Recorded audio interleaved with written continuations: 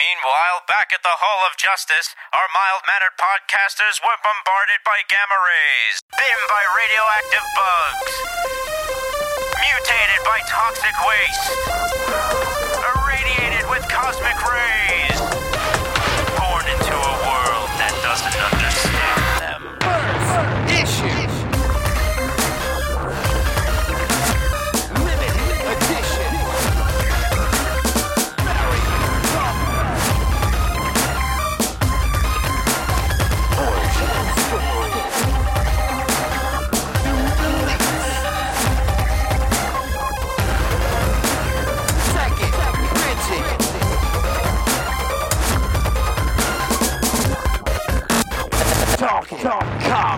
Hello everyone, it is Wednesday, and welcome to the Talking Comics podcast. You're listening to episode number 353. I am your host this week, Joey Braccino. Steve is out on medical this week. We wish him well and a quick recovery, but he's handing me the con. Ha ha ha. I am joined this week by Mr. Bob Ryer. Happy Jack Kirby's birthday. Yeah, 101, man. Yep. And Melissa Megan. Hey, boss man. Hey, how's it going? Can I call you boss man all night? Yes, absolutely. If you do it with like a Eastern European accent. Oh God, I can't do that. We had a cool show for you this week. We have a ton of great comics to talk about. Two of our pod favorites, Kelly Thompson and Cullen Bunn, had two new number ones this week. We'll talk about an open discussion. We have a question that I came up with, and there was a little bit of news going around the Twitter sphere this week that we would be remiss not to talk about. But we're actually going to start the show this week with a very special guest. Talking Comics contributor, Mr. Lee Henry, is here to talk about his experiences at FlameCon a couple of weeks ago. Welcome to the show, Lee. Oh, thank you. Thank you. I appreciate the applause. Thank you so much for having me. Yeah. Our pleasure. So, Lee, we always like to start with our guests, just a little bit of kind of a comic book origin story. You know, what's your shtick? What do you like? You know, what do you write for Talking Comics usually? Tell us about yourself. Sure, I'd love to. So like a lot of 90s kids, I started with the holy trinity that was the Batman animated series, the X-Men animated series, and the Spider-Man animated series. Nice. And then when all of those ended, I didn't want it to end, and that's when I started going to comic shops. And so I've been a loyal, mainly X-Men fan ever since, which explains why I went to FlameCon dressed as Jubilee. Wow. Nice. Vampire Jubilee or regular Jubilee?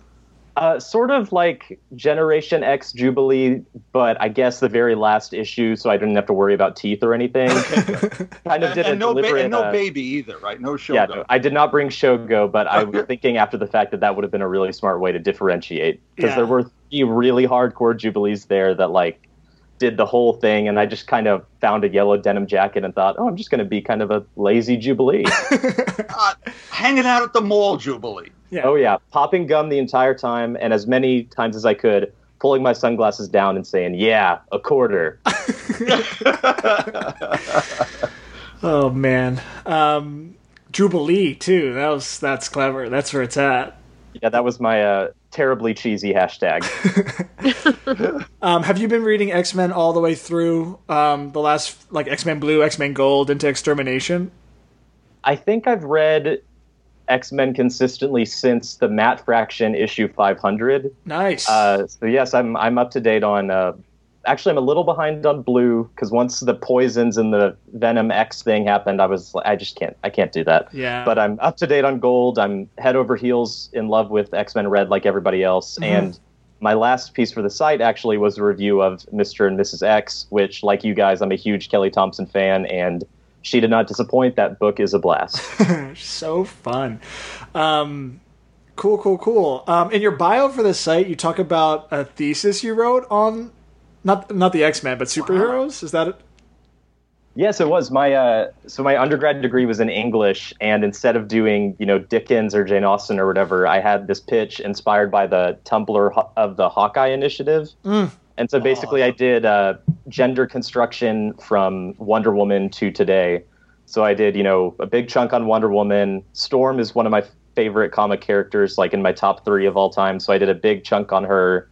And then kind of a thing on spin-offs. So like your Captain Marvel / Miss Marvels, your She-Hulks and your Supergirls, and it was really, really fun. A lot of the professors didn't like it, but the other students, I think, really enjoyed it. Nice. And you got a degree, I'm assuming, so... I did. It worked out. See, if Carolyn Coker were your professor, you'd have gotten 110. Yeah, and published. She would have thrown you in a book. Published, yeah. Oh, that's awesome. Cool. So tell us a little bit about FlameCon. You know, was it your first con experience or just your first FlameCon experience? So this is my third or fourth con, I guess. I went to a couple of cons in Texas where I grew up, and then this was my first one of this size, I would say. And I picked a good year to go because the previous 2 years they've been in Brooklyn, and then this year they moved to a hotel in Times Square. So it was huge, and they did a great job filling up the space. They had this really incredible artist alley. So, you know, there were some big people like Chris Anka was there, Kevin Wada, Jen Bartel, Irene Coe, who does the Avatar comic books. But then they also had some like smaller, you know, more internet-focused fan-based people, and that was really fun. Carrie Peach, who's doing the graphic novel for the Adventure Zone podcast, she was there, and Hannah Blumenreich, who just is one of those people that, you know, you see one drawing by them, and then you just have to go down that rabbit hole and find everything they've done. She did that big spider zine a couple of years ago on the website about Spider-Man walking the girl home. So she was there, and she sold that. She sold some great prints, one of which I bought. And yeah, like I said, it was just, besides the big people, there was just a great roster of local New York-based artists as well as people who'd come far and wide to sell stuff. Nice. There are quite a few big names on here. I'm kind of bummed that I missed this. I feel like I didn't see it anywhere. I didn't know about this. Yeah, I only knew about it because some people I made friends with arguing about X-Men on Twitter told me about it a couple months ago, and I just decided, well, since I live up here, I'm going to go, and it was a blast. Yeah. Went to a couple panels. I played Dungeons and Dragons for the first time. Got my butt kicked in a Super Smash Brothers tournament, but, you know, still had a good time. Cool. I think next year this is going to have to be on the list for Carolyn and I. Yeah. And maybe Bob. Yeah, I somehow thought this was out of state or something, and here it is right I around know. the corner. I'm looking at it. I'm like, this is in New York? And I missed it? I had no idea. Yeah. What were some highlights for you? You mentioned a couple, but, you know, what was the top of the pops? Well, one of the big things that I came away from was, man, I really need to watch this Voltron reboot. And so now I'm obsessed with Voltron. I've watched a season and a half in like 3 days. Oh, man, I love it. I'm mad I slept on it. But really just had a great time kind of meeting some people I've really admired. And the panels that I went to were very insightful. They all had technical difficulties, which, you know, just happens. But got to go to a great one that was a bunch of female and queer artists redoing basically kind of problematic superhero costumes. That one was called Fangirl, but Make It Fashion. And so there were some really fun kind of redesigns of how to, you know, ideas to come up with better alternatives to certain costumes. Psylocke was, of course, a prime example, as she always is. Sort of the queen of problematic there, and I say that again as an X fan.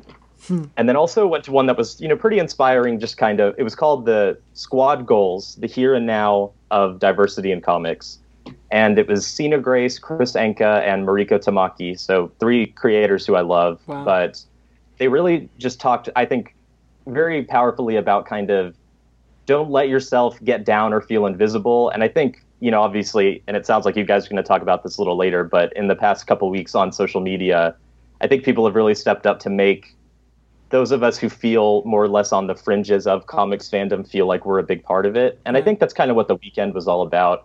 At one point, Cena actually said, you know, the whole point of this weekend is that everyone deserves to be the hero, and we all deserve a chance to feel celebrated and represented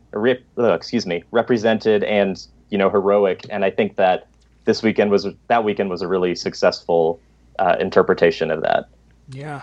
That's why I you know, did you get a chance to read his Iceman run? Oh yes. Yeah. Every issue. And I talked to him a little bit about the new one. He's really excited about it. I'm really excited about it. Yeah, he was such a good pick for it, and those issues were just fantastic. Bendis made a bold move with that character, but handing it over to Sina was a great choice, because it's just his voice and the way that he handled it was just really, really spectacular. Cool. That sounds awesome. Yeah, and it's cool that you were able to, like, experience that right in the middle of everything that's going on, like you're talking about with all the representation questions and everything. You mentioned cosplaying as Jubilee. Jubilee. Do you cosplay often? Was this a first time thing for you? This was actually a first time, and I knew that I wanted to do it because I thought, well, this hopefully is going to be such a positive experience anyway, and I really want to, that's something I've always wanted to try. And then when I got the press approval and decided I was going to cover it, I was like, well, I have to do this. And the very first person I saw when I walked in was a really amazing Jubilee about 2 rows over. So I just kept an eye up for that other yellow jacket and made a wide circle around them so we were never in the same field of vision. And I think I got away with it. And there was a great moment when I ran into 2 people at the same time dressed as Quentin Quire.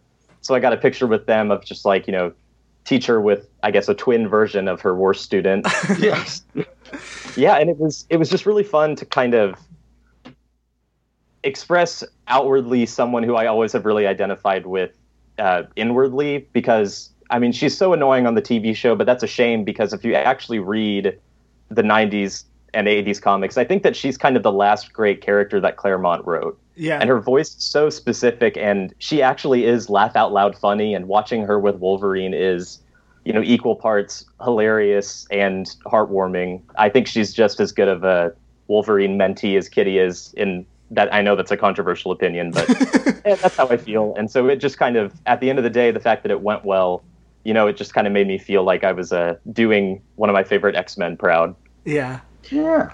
Lee, are there photos of your cosplay somewhere? There are. I have a few that I can send to you guys, or I can put up in the write-up that is now quite overdue. Hey man, no worries. Take your time. So I have one that a friend took of me very tired at the end of the day, sitting on the fountain outside the Plaza Hotel with a cigarette dangling out of my mouth. And this woman in the background just like so confused about this person with a huge X-Men patch on their jacket. That's awesome. Awesome. That sounds like such a great weekend. Would you recommend it for everyone to go next year? I really would. It's the kind of con that if you wanted to throw yourself into it, you could make 2 days out of it and kind of come and go. But also, if you just wanted to go up on a Saturday or a Sunday, you could have one full, really great day with it. I'd say that if, you know, there wasn't a panel going on and I'd been through the artist alley, I kind of felt like I was on the edge of running out of things to do. But again, the talent roster, both known and unknown to me, was so good. Everyone was so nice. I bought so much great stuff. I mean, now I have a print of Spidey Torch, which is the ultimate comic book ship, in my opinion, on my wall. So even if it was just for that, it would have been worth it. Excellent. Before we let you go, and just talk about what are some of your favorite books out right now, things that you would recommend to our listeners. Well, like I said earlier, X-Men Red deserves all the praise it's getting. I think the issue they had last week is honestly the best comic that I've read in 2018 so far. Oh. It was just perfect from panel 1 to panel last. It was, oh man, it was so good. And everything Tom Taylor has put out for Marvel has been pretty stellar. And I'm really excited for this Uncanny X-Men lineup. Obviously, I can't speak to if it's good or not, but based on the people that they picked, it's just like all of my favorites. Bishop is back, Cannonball's back. Yeah. But other book-wise, I mean, yeah, X-Men Red is the big one. I can't recommend Mr. and Mrs. X enough. I'll read anything with Rogue in it, and this is a very good Rogue book. And I had a really good time with the first issue of West Coast Avengers, too. Yeah. Yeah, we'll definitely talk about that one later, too. Joey mentioned earlier that you're a Dazzler fan, so did you catch her appearance was it last week? Oh, and Astonishing. Yes, yeah. I did. Number 14, I guess that was?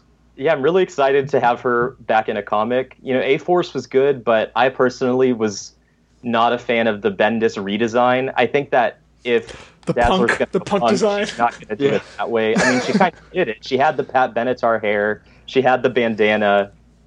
She had that sleeveless leotard thing. Oh, I guess all leotards are sleeveless. But anyway, so I kind of felt separated from one of my favorite unsung heroes. It's funny, I must have a thing for X-Men who shoot light out of their hands, but Allison's one of my favorites. I think she's really underrated, and I think that she's someone who can be written so fun because, you know, she just doesn't really care that much about being a superhero. Yeah. She just kind of goes where she ends up, and yeah, I'm really happy to see her back in a book, especially one with Beast and Warpath, who are two of my other favorite X-Men.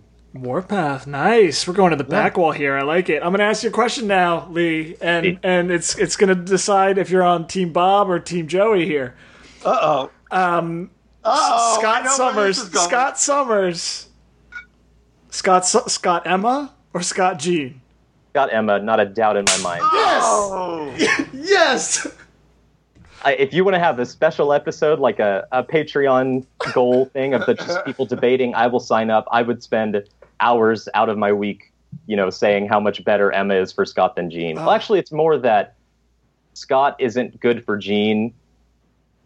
I think Emma's really good for Scott, if that makes sense. Yeah. Scott had to he had to go through Jean. We understand that. That was part of his growing up. But once he had Emma, that's it, man.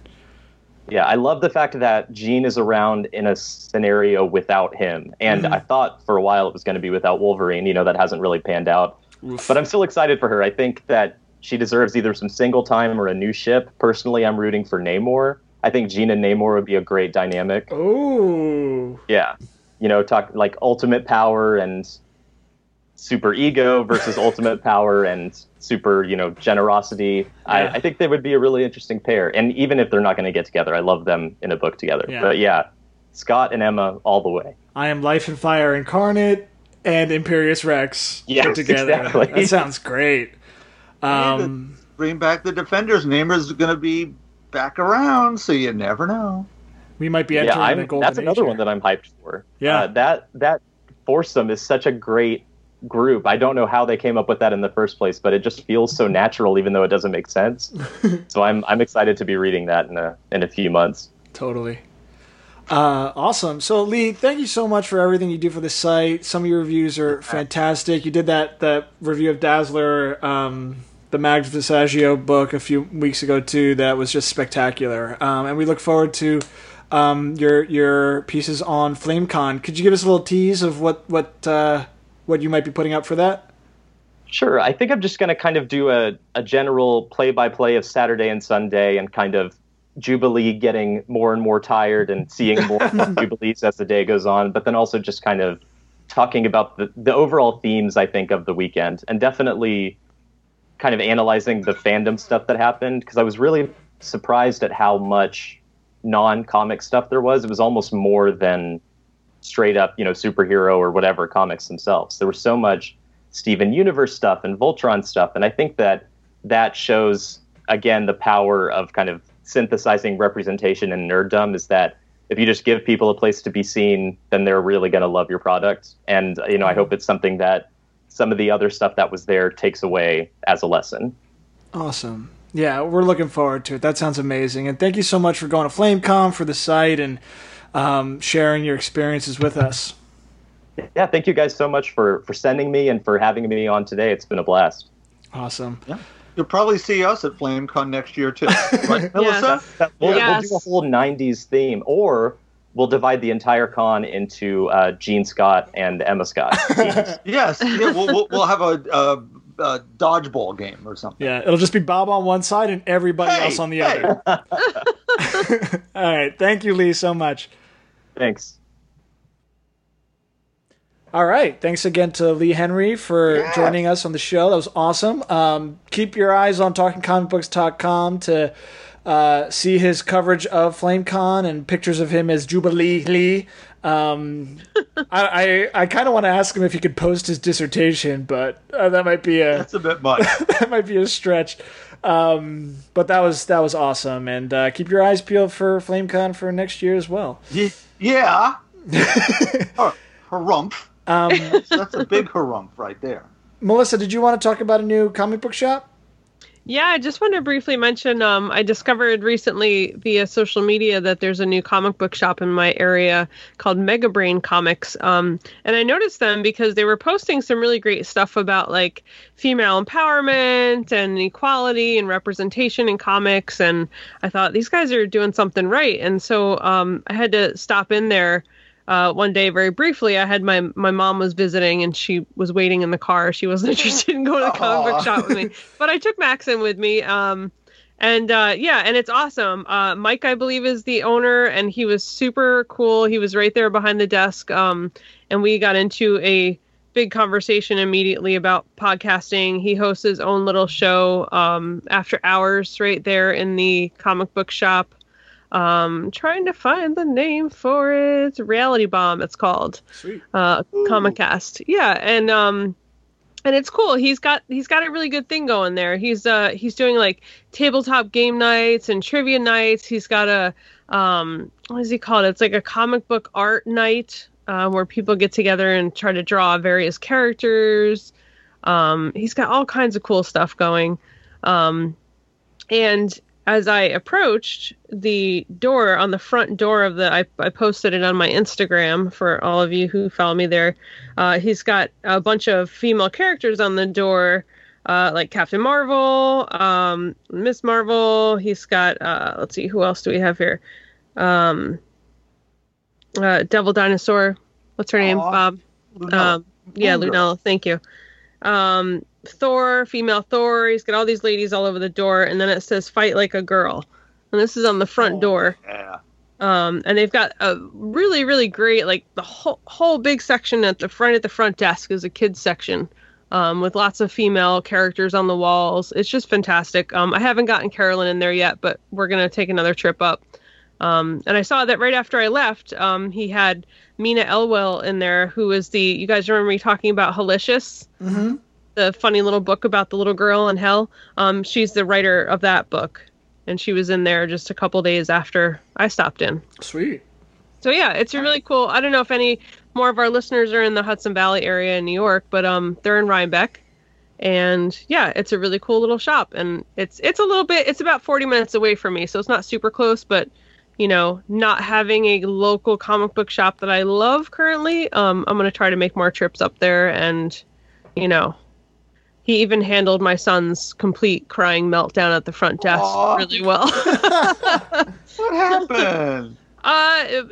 Max wanted Pokemon cards, and he had Yu-Gi-Oh, and Magic the Gathering, but no Pokemon cards. So Max immediately crumbled into a crying mess and went to sit in the corner. Poor Max. I mean, to be fair, I totally would have too. Well, there we go. I made the first kid cry in my new business. You got to get that out of the way. First dollar, first kid. Yeah, You know? It's gonna happen. That's awesome. No, great little shop though. If anybody's in the area, you guys should go check him out because he's doing a really good job there. Sweet. That's a very artistic town. Don't they have that big festival every year, every summer? Probably. There's a lot of festivals around here. Okay. There are, like, that's all we do around here is have festivals. As soon Festivals as the weather and gets warm. antiquing.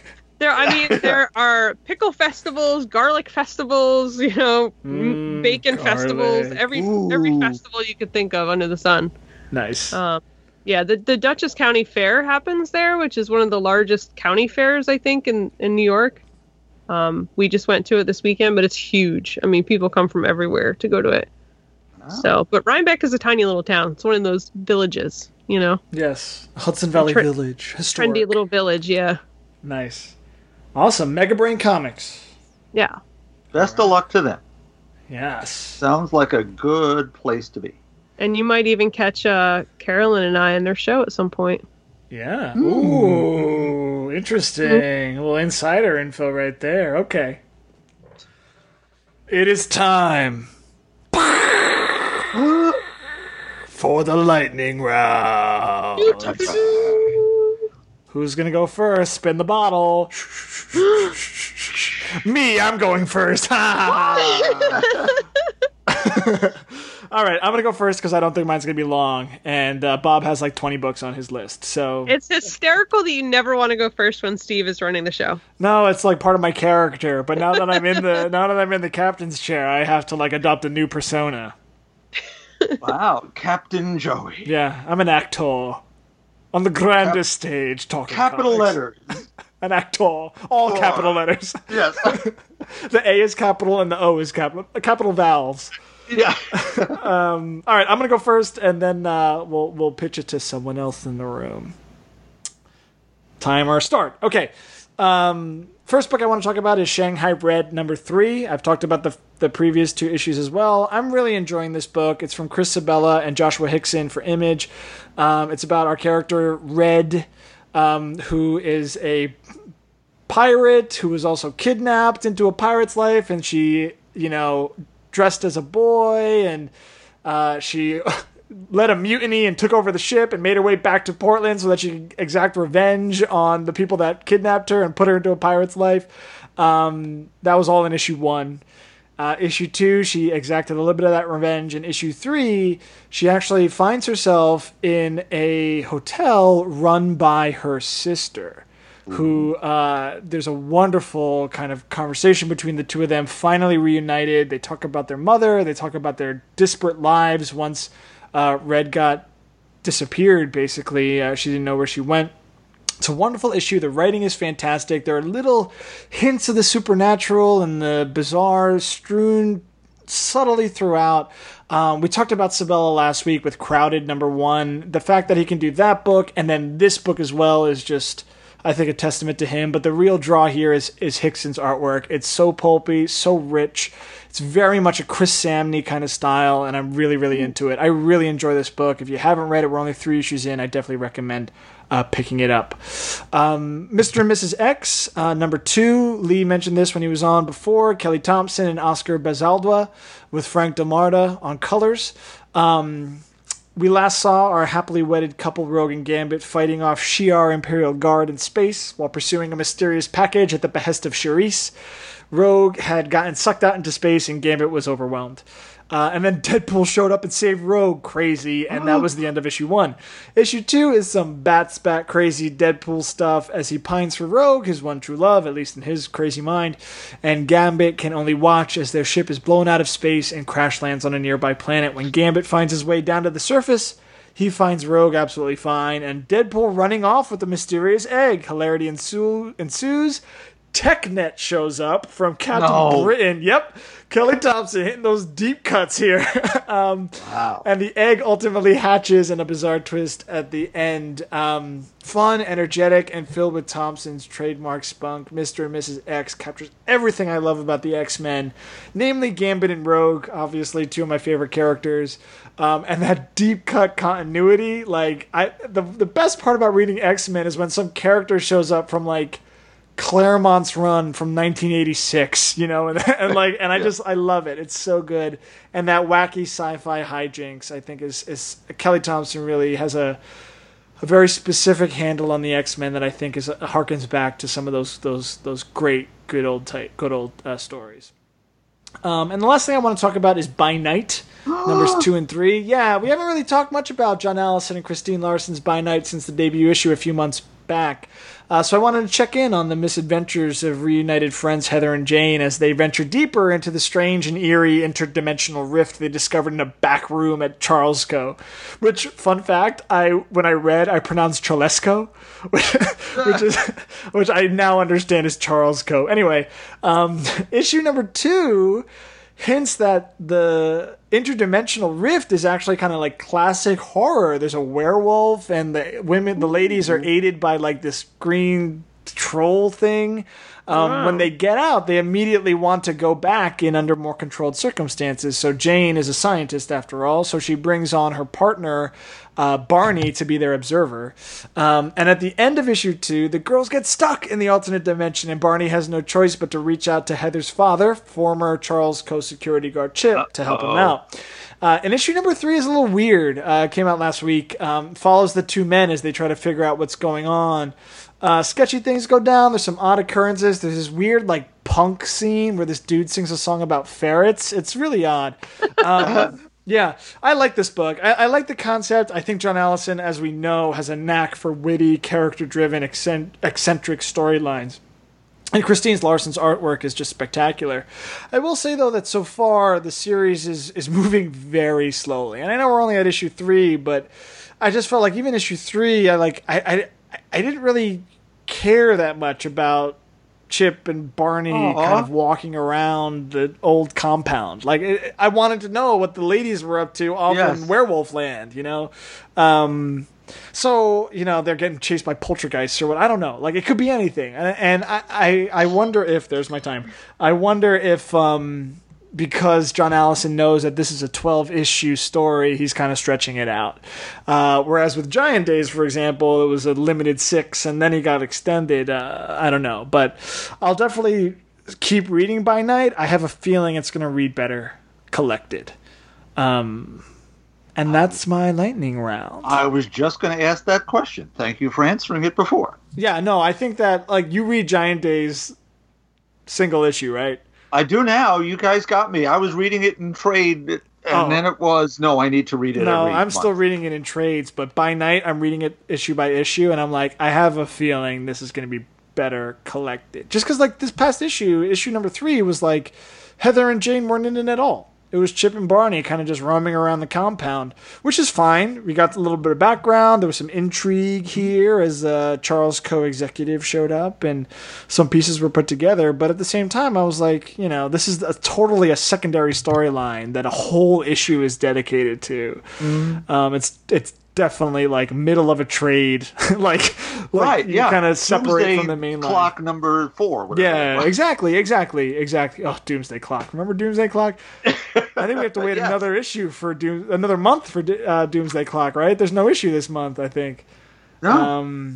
Yeah. So that was me. Bob, are you ready? Sure. Lightning round, go. Leading off, I'll go with Moon Girl and Devil Dinosaur number 34 by Brandon Moncler, Natasha Bustos, and Tamra Bonvillain. Things are super tense and extra strange at PS 20. There's the usual new student thing, but made more difficult by the fact that one of them is Princess Fisk, stepdaughter of Wilson Fisk, ex-kingpin of crime, and now mayor of the Big Apple. And the other is... well, the other new student is named Devin, but he's actually Devil Dinosaur accidentally transformed into a 9-year-old boy by Lunella in her attempt to curb their mind swaps. And in the upcoming test ordered by the mayor, whose results might cause the school to close, and there's a little bit of super-villainy shenanigans, and they might actually be a nice change of pace. As always, book is an absolute delight. And those supervillains are someone we were talking about a lot last week, just saying. Next, I want to highly recommend that fans of the characters, and of course the writer, pick up Gail Simone's Red Sonja Tarzan when the trade comes out for Dynamite. This issue number 4 is just out. It brings Sonja and Lord Greystoke back in time to Samaria as they try to repair the fractures in reality created by Isan Duel, the Hunter. Miss Simone brings in much deep fantasy history in the forms of Miriam, who's wed to Korak, Tarzan's son, from some of the Burroughs books, as well as a connection to the John Carter of Mars stories. As you'd imagine, Gail Simone has a fabulous handle on what has made Red Sonja and Tarzan iconic, and with Walter Giovanni's art, who is her partner on her Red Sonja run, it's just a perfect match for her story, and this is going to just be a fabulous binge read when you get it. Speaking of icons, Wonder Woman 53 by Steve Orlando with art by Eiko and Hugo Petrus with colors by Romulo Fajardo Jr. marks another very, very positive step forward for this series, as Mr. Orlando has shown across his 3 issues that he gets what Wonder Woman should be about for it to be at its best as a series. In a stellar first issue that reestablished Diana's compassion for everyone, enemies included, these last 2 really have built more on that by combining that aspect with a mystical adventure battle fest, which speaks beautifully to her intelligence and her ability to work within a team. Alongside the new Aztec and old frenemy Artemis, Diana's got to build some unity, and that might be all that can save them all from the very angry Aztec shadow god Tezcatlipoca. I think I got that right. At least I'm close. Quickly, so as not to spoil, Life of Captain Marvel 2 by Margaret Stoll, with art duties split between Carlos Pacheco and Marguerite Sauvage, delivers a couple of emotional gut punches launched from the events of last issue, which I don't want to spoil either, just in case you're trade waiting on this one, but also sends it to motion what seems to be an antagonistic interstellar link connecting all these events. Margaret Stohl's Captain Marvel run, when allowed to be its own thing, has been uniformly excellent, but now it's actually soaring to new heights. Finally, I took a shot. I picked up Planet of the Apes Visionary by Dana Gould and Chad Lewis, which adapts Rod Serling's original script from the first Planet of the Apes film from back in '67. He wrote the screenplay in '64. Mr. Serling's draft hewed closer to Pierre Boulez's novel. This is a quite different world the time tourist astronauts find themselves in, but there's no lessening of the tension nor the socio-political commentary. Some of the dramatis personae and events are the same, but the differences are stark, opening up new story angles and emotional responses, and the ending, although different, still packs an amazingly powerful punch. That is it for me. Nice. Wow, Bob. Nailed it. I was like, is he going to go over? But of course, he's not going to go over. How close was I? 37 seconds. Ah, piece of cake. Yeah. He routinely brings twice as many books as the rest of us and somehow manages to squeeze it into that time. Yeah, totally. I agree on Life of Captain Marvel. You know, it's a different kind of book. You know, I was reading it and I was like, I'm sad reading this book. It is a sad book because, I mean, Carol's in a dark place right now. She's gone through some stuff, and obviously, like you said, you don't want to spoil it. I love those Marguerite Sauvage pages. They're so good. Yeah. She's so good. The character design though that Pacheco has for the let's say the Visitor. I won't go into too much detail. Yes. Yeah. Is like 100% based on like this design for like this mutant from Generation Hope. Did you read Generation Hope? Nobody read Generation Hope. There was a new mutant in Generation Hope that was also looked similar, and I'm wondering if Pacheco did that book too. I don't know if I don't know. Salvador Espen did that one, so it wasn't the same. But like I was looking at this character and I was like, I feel like I've seen this character before, but it's not the same. So I love it. I think that it's a really cool book, and I didn't realize that there was a Life of Captain Marvel run with Marvel before. Yes, way back. I actually saw a random issue of it in Hudson, New York this past weekend. We stopped in a record shop and they had comic books on a rack. Wow. And I started looking through it and I was like finding like some cool old stuff. None of it was in good condition, and like he was just charging like $1 to $5 for every issue, and I was like, man, he doesn't know what some of this stuff is. You know, like some of this stuff is actually probably worth a lot more.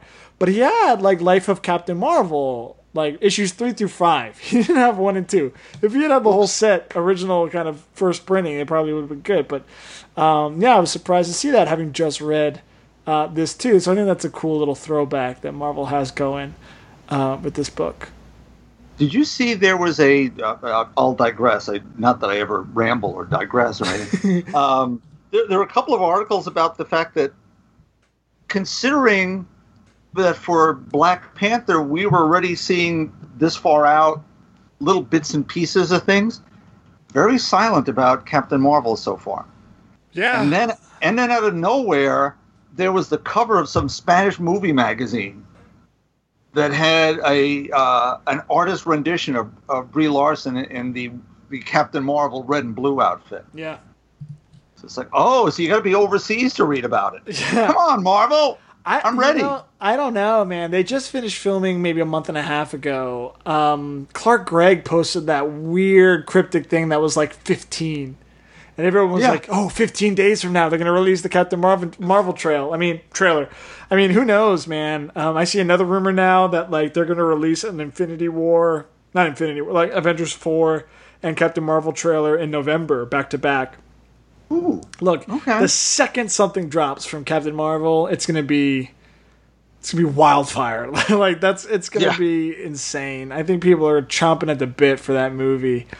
Maybe that's it. They're trying to build intensity. Oh, 100%. And like the fact that like Infinity War is now on DVD too, so like like people are still doing theories and ideas and screenshots and all this stuff from Avengers Infinity War. Like that movie has legs. Black Panther too, you know, especially with all the Oscar stuff going on. Like people are still talking about the last few Marvel films. So I think Marvel's just like sitting back and they're just gonna like, go ahead, keep talking, you know, and they'll drop something like they always do. They'll just like, boop, here it is, and people will go crazy. Yeah, the internet will break. Yes. The internet will shatter. It breaks like once a week now. Yeah. Well, that is true too. Higher, further, faster, more. Captain Marvel. Oh, I'm gonna cry. George, the shirt you got me is sitting right on the couch in front of me because I knew I would talk about it. There you go. Melissa. You guys ready for some non-superhero stuff? I love it. Yes. We need it. We need it right now. Can I pull you out of your Captain Marvel stupor for a moment? I need to reset the alarm, and we're gonna go in 3, 2, God, count me down. 1, go. Okay. First, I'm going to talk about A Study in Emerald. It's a trade paperback from Neil Gaiman and Raphael Albuquerque. My friend Steve told me to read this, I think, 2 episodes ago, and I literally ordered it on Amazon while we were podcasting. Wow. So now I have it. It's published by Dark Horse. It's a Sherlock Holmes Lovecraft mashup. A Study in Emerald is both lavishly written and expertly drawn by Gaiman and Albuquerque. I would expect no less. In this universe, Cthulhu creatures have returned to the world from their ancient slumber to guide humankind out of the darkness and remove us from the responsibility of deciding our own destiny. These old creatures now reside in places of power, specifically as the protected and highly regarded royal families, where they extend great control over the power and money in society. When one of these royals turns up brutally murdered, Sherlock is brought in to help solve the case, and watching him pinpoint minute details that the average detective misses is very fun.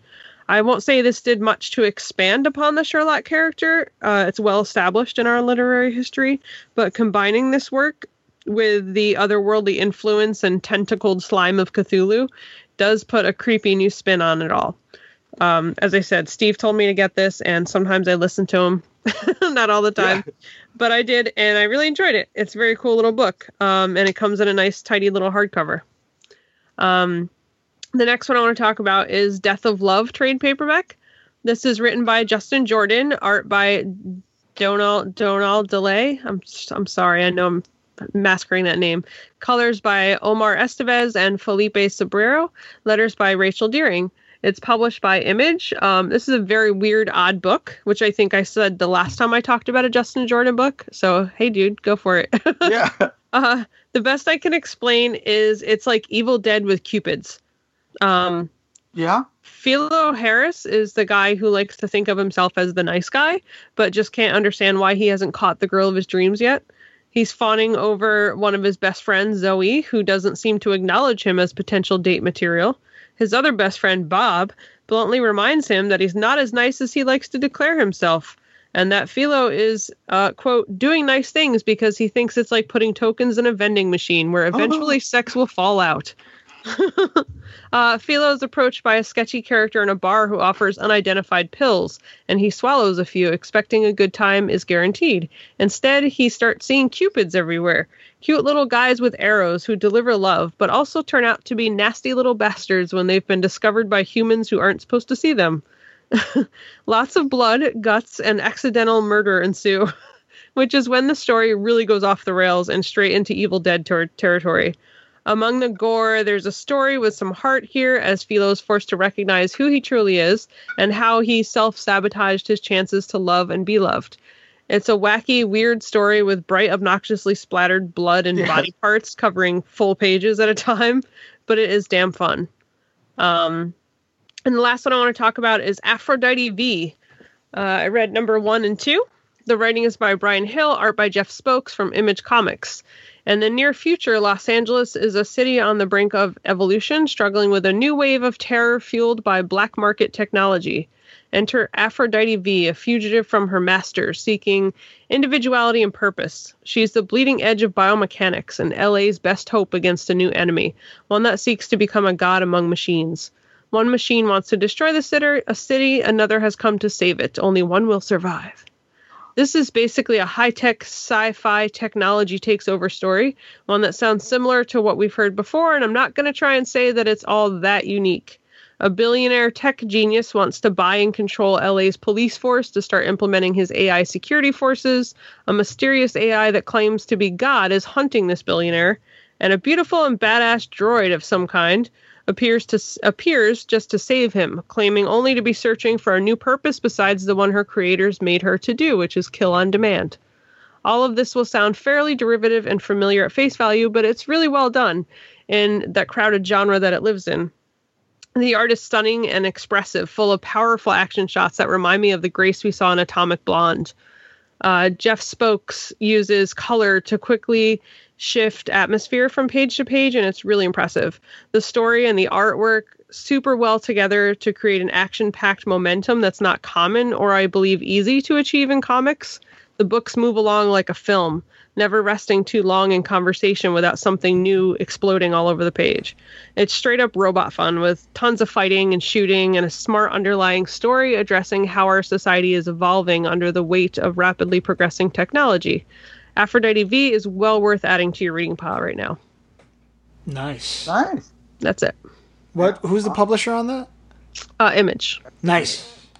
Yeah. I checked into a little bit of Death of Love. It is nuts. It is absolutely nuts. It is absolutely nuts. It is sort of, it's not I'm saying this badly because I'm just throwing cliches out, but it is sort of the bro rom-com version of I Hate Fairyland.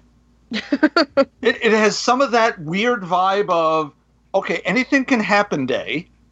Like you say, there are these cupids flying around in craziness and gruesomeness and horribleness and an undercurrent of winking, knowing comedy. And you do kind of feel for him a little bit because he's just a schmo. He's really just a schmo who doesn't quite get it. But what I saw of it, I really enjoyed. I went through the first, I guess would be issue. So was it a single issue comic first and then collected? Yeah. Okay. Yeah, I read the trade, so it's number 1 through 5. Gotcha. I didn't see I didn't see it when it was out in single issues. I just discovered. No, I didn't either. I like when trades pop up randomly that I'm not familiar with, so then I can read a big chunk. Well, you're the person who got me to read the other Moon Girl, Yeah. which came out singly, and I bought it from, I think, Forbidden Planet, and I love that. So the other is, I've read Study in Emerald, but I read the short story 20 years ago. Oh, really? Yeah, it was in a collection I bought as a Lovecraftian person.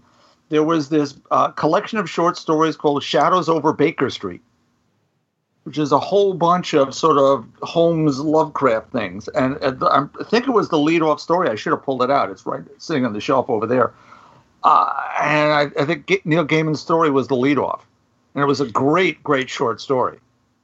Well, I'm just going to throw this out there right now, even though it's not the right time in our notes for it. Bob is going to be joining me on the next Sirens of Scream episode, which is an H.P. Lovecraft episode. So excited to be coming. It's the first H.P. Lovecraft episode we've done in over 2 years of doing the show, so we've saved it for Bob. There we go. And I thought this is a perfect time to read this because it can kind of be part of my research material for that. So yeah, we're going to have a lot of fun. There's a lot to discuss because now that he's popular, as opposed to when he was actually writing stories and he wasn't, there's so many avenues to go down, so many adaptations in so many forms, and so much influence. I'm thrilled. Now, I did your, what were we doing? The history of horror movies the last time I was on? And I think so, yeah. Yeah. That was a lot of fun because you, Sierra, and Jackie are amazing hosts, do tons of research, so I got to be on my best behavior, too. This one's mine, so there might not be that much tons of research. Yes, I'm sure. I'm sure. I like this, my lightning round this time because sometimes, I have things that I know I'm going to read, and it's easy, like, okay, I'm going to love these books. There's just no... A Study in Emerald is pretty obvious. I'm going to love it because it's two of my favorite creators. But both Death of Love and Aphrodite V are ones that, like, I looked at them and I thought, I don't know if I'm going to like this, but I'll read a little bit. And I got yanked into both of them and couldn't stop. I mean, I Nice. read 5 issues of one and 2 of the other, so Yeah. That's great. You never it's fun know. to find those little surprises, right? Yeah, you never know what you're going to like, you know? Yeah. Well, what's great for us is when we do our open discussions, which is coming up any second now. Someone throws a book out and it's, I'll try that, and all of a sudden you have a new favorite. Wow, I got to keep reading that. Yeah. Like Joey's cost me I don't know how much money in things like Giant Days and but it's good. Did I It's bring money Giant well Days? spent. I don't think I brought Giant Days. I may have brought Giant No, Days. I thought you did. I may have. I was for a stretch there. I was the only person reading Boom books. Yes, yes, that's what I'm saying. I'm pretty sure it was you. Yeah. Yeah. Well, you know, I'm just gonna flip my hair at that one. You know, Our number one publisher. Boom. Ooh. You never go wrong with a Boom book. Let's jump into those lightning rounds. Not those lightning rounds. The open discussion there. Bob, since you're got the talking stick there, let's talk about the big one.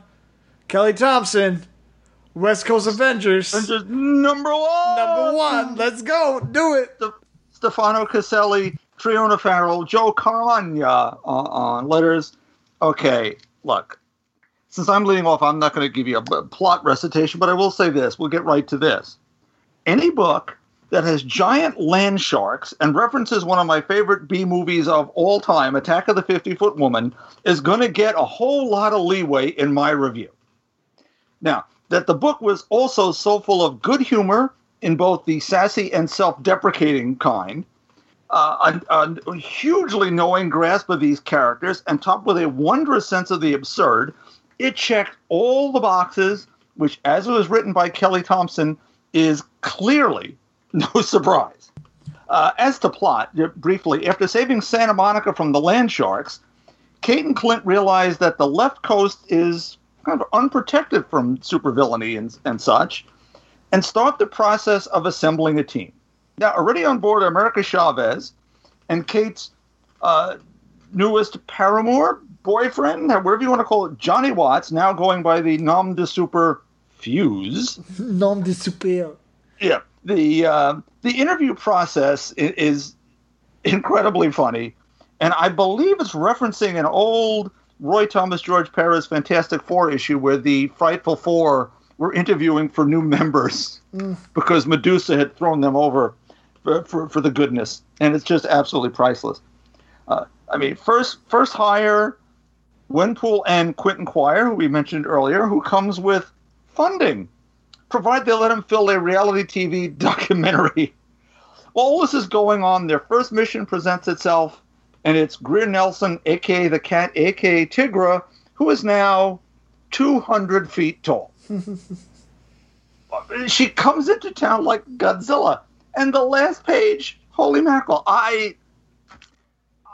look, as a first issue, this is, for me, how you do this. You introduce the team, you put stuff out there. If this is the tone of this book, this should run for decades. And what'd you think, Joey? No, I mean, you hit it right there at the last comment. I think as a first issue, Kelly Thompson hit the tone perfectly. You know, like, this is a funny book. It's energetic. It's dynamic. It has a great kind of hook to it. West Coast Avengers has always had a great hook to it, right? Like, it's always been like, hey, how come we don't have an Avengers team out here, you know? Yeah. And it's always been a little bit lighter, too. The interview sequence is fantastic. I love those interview sequences. Anytime you do one. Bendis did one when Luke and Jessica were looking for a babysitter. You know? It happens in Mystery Men, if you remember that movie. Ben Stiller, yes. Great times. You know, like those interview arcs are those interview sequences are always so funny and so good. And the 1-2 page spread where you get Kate and Breadman. Yeah, Breadman. and Diva, it's looking at Kate's facial expressions. Yeah. Ugh, gross. Yeah, totally. You know, like it's because it's a great extension from what Romero was doing. Yes. On the original Hawkeye run, and we love that Hawkeye run so much. And this is a great continuation of that. I think Kelly Thompson has the best grasp on Clint and Kate. I think, obviously, from her Hawkeye run, too. Mm-hmm. I do want to hear more from the other characters. She's clearly having a hell of a time with Quentin and Gwenpool. Yes. But I feel like America didn't get enough of a focus here. And I love Clint, love him to death. But I'm ready to be done with Clint. I'm not going to lie. Like, get him out of there. We don't need him. But even though he is the legacy member of the West Coast Avengers. Yes. The book is fantastic. It's a great number one. The artwork is spectacular. I got the same vibes when you turn the page and it's a full page splash of Tigra up in the water, Yeah. The land sharks are great as well. It's just a great first issue. Kelly Thompson, breakthrough writer, man. She's had a great year, a couple of years now, and I think that Kate Bishop is a great kind of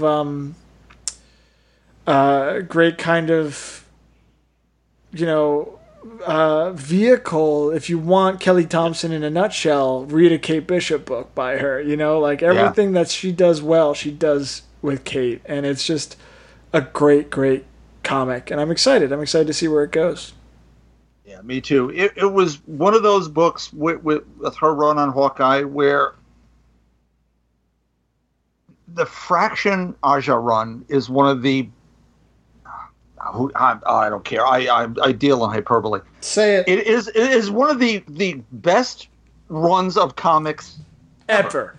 Right. In its 22 issues or whatever it was, and however long it took those last couple to get out, so much was done absolutely perfectly. For a smaller book to do what it did, it's hard to follow that. And Jeff Lemire did okay following afterwards, took it in a slightly different direction. He did great. I'm just going to throw that out there for the listeners. He did great. Okay. Different. It was very different. Kelly Thompson's version of mostly Kate with some Clint eventually is great in its own way, in a very 30s screwball comedy kind of thing. Yep. And yet, at its heart, the story of Kate and her mom and dad and what's going on with Madame Mask, there's some serious undercurrents. And that's what, for all the craziness of land sharks or whatever that went on this issue, as we go, we know we're going to see that other part of Kate too. And we'll see the rest of that pulled in. And that's what makes, to me, I think Kelly Thompson's work so special. It is all those layers, and they're always there. And once it's all percolating properly, it's just a joy to read. Yeah, and, like I was saying with Mr. and Mrs. X too, which, for the record, is still not a good name for that book. I just won't throw that out there. But anyway, Thompson is so clearly a fan of the comics and a fan of the character. She knows the history. She knows the character. She knows the canon. And she's dedicated to advancing it, too. She's not beholden to it, which I think is such a great balance. What I love about West Coast Avengers #1 is that the first issue's kind of main focus is Kate Bishop is ready to lead her own team. And that is such a great continuation of the Kate Bishop story that started back when Fraction was writing it, Yeah. And going all the way back to Young Avengers with Alan Heinberg, and Jimmy Chung. What you're seeing is a genuine effort to move Kate and to move her friends forward, while still honoring the West Coast Avengers and Hawk and Clint and all the stuff that's come before. And I think that what Thompson is able to do as a writer, and then have all of that captured beautifully by the art team, it's just exquisite. It's a great first issue, and I'm so glad that she gets to continue the story. This happens every time. When Fraction and David Aja were done with Hawkeye, we were like, what's going to happen? And then Lemire and Lemire took over. And then what's going to happen when he finished those 12 issues? And Kelly Thompson's going to take over. And then that ended, And it's always just like the Hawkeye story could always just keep going. And here we are in West Coast Avengers. And I think it's going to be a great another layer added to those characters. Yeah. And we swirl in America Chavez, who we'll get a bigger slice of the pie moving forward. Oh, totally. And her book by Gabby Rivera was great, and I'm sorry that disappeared so quickly. But it was in a self-contained, wonderful 9-10 issues, whatever it was. Maybe Tigra even shows up as part of this. She's an Avenger from way back. She's a West Coast Avenger too, if I'm not mistaken. So I'm all for putting all these crazy characters together. And look, if you add, we've got West Coast Avengers and the Defenders coming back. Yeah, it's it's the 70s and 80s all over again, and that's cool by me. We just need to have Great Lakes Volume 3. Yeah, why not? Agents of Hate. How about Agents of Hate? Oh, Next Wave. Gonna get that Next Wave going. It's gonna be good. Elsa Bloodstone's back, apparently, in Jessica Jones. Yeah. Monica Rambeau might be in Captain Marvel. Who knows? And maybe they will drop some Next Wave. Yeah. See? I'd be down. I mean, everybody would be down. Let's be real. Yeah. I don't know if they'll be able to get Warren Ellis, but... That's okay. We can find someone to do that. Zdarsky could do it. Oh, man, Zdarsky. Zdarsky on Next Wave would be awesome. I think it would work. That would be apeshit. Yeah, exactly. I would love it. Captain Apeshit. That's it's funny that you guys mentioned that because I just saw Bill Sienkiewicz published or shared an old picture of Fin Fang Foom that he did a while back today. The Finster. Yeah. Fin Fang Foom is like... He's like, if Solomon Grundy is my DC fave, Fin Fang Foom is my Marvel fave in terms of ridiculous like gimmick villains. Oh, I see. He did it. It was for a Kirby Day. Nice. He did it. Yeah. Yeah. Awesome. What if they had a crossover? Solomon Grundy and Fin Fang Foom. That would be awesome. I'd be there for that. Solomon Grundy riding Fin Fang Foom. Yes. And destroying Asgard. That's what I want. Asgard. While singing Wagner tunes. Yes. Singing Flame the Valkyries. That's what I want. Yeah. I don't think Fin Fang Foom gets ridden by anyone. Yeah, no, you're not wrong. With people in the pants, but he can ride in his underpants. Yeah. Yes, in his pocket. I would love to see Solomon Grundy just kind of like his hands on the pocket, just his head poking out. Poking out. I think it'd be adorable. Singing. Yeah, it'd be cute. Solomon Grundy. There you go. New series. We just wrote it. We just did it. Let's get Zdarsky on it. All right, here we go. West Coast Avengers #1. Check it out if you missed it. It was fantastic. Let's jump over to another pod fave, Cullen Bunn. Now I pitched it to Melissa to take the lead on it before the show. Let's see if she's ready. The Bun Man. Here we go. Bun Man. Go for it. All right. We're going to talk about Cold Spots #1. It's a psychological terror. The undead and a supernaturally bitter cold come together in the spine-tingling new series. It's from Cullen Bunn and Mark Torres, who did Zombies vs. Robots Undercity. 10 years ago, Dan Kerr turns his back on his wife and unborn daughter. Now both mother and child have gone missing, and Dan must face cosmic terrors to find them again. He soon finds that ghosts stir when his estranged daughter is near, and as the dead grow restless, the cold deepens.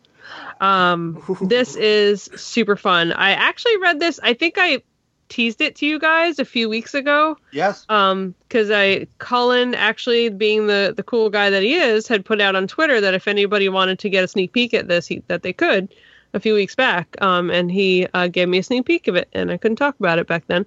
But it's really cool and kind of plays on that idea that, when ghosts show up, everything gets chilly and cold and frozen.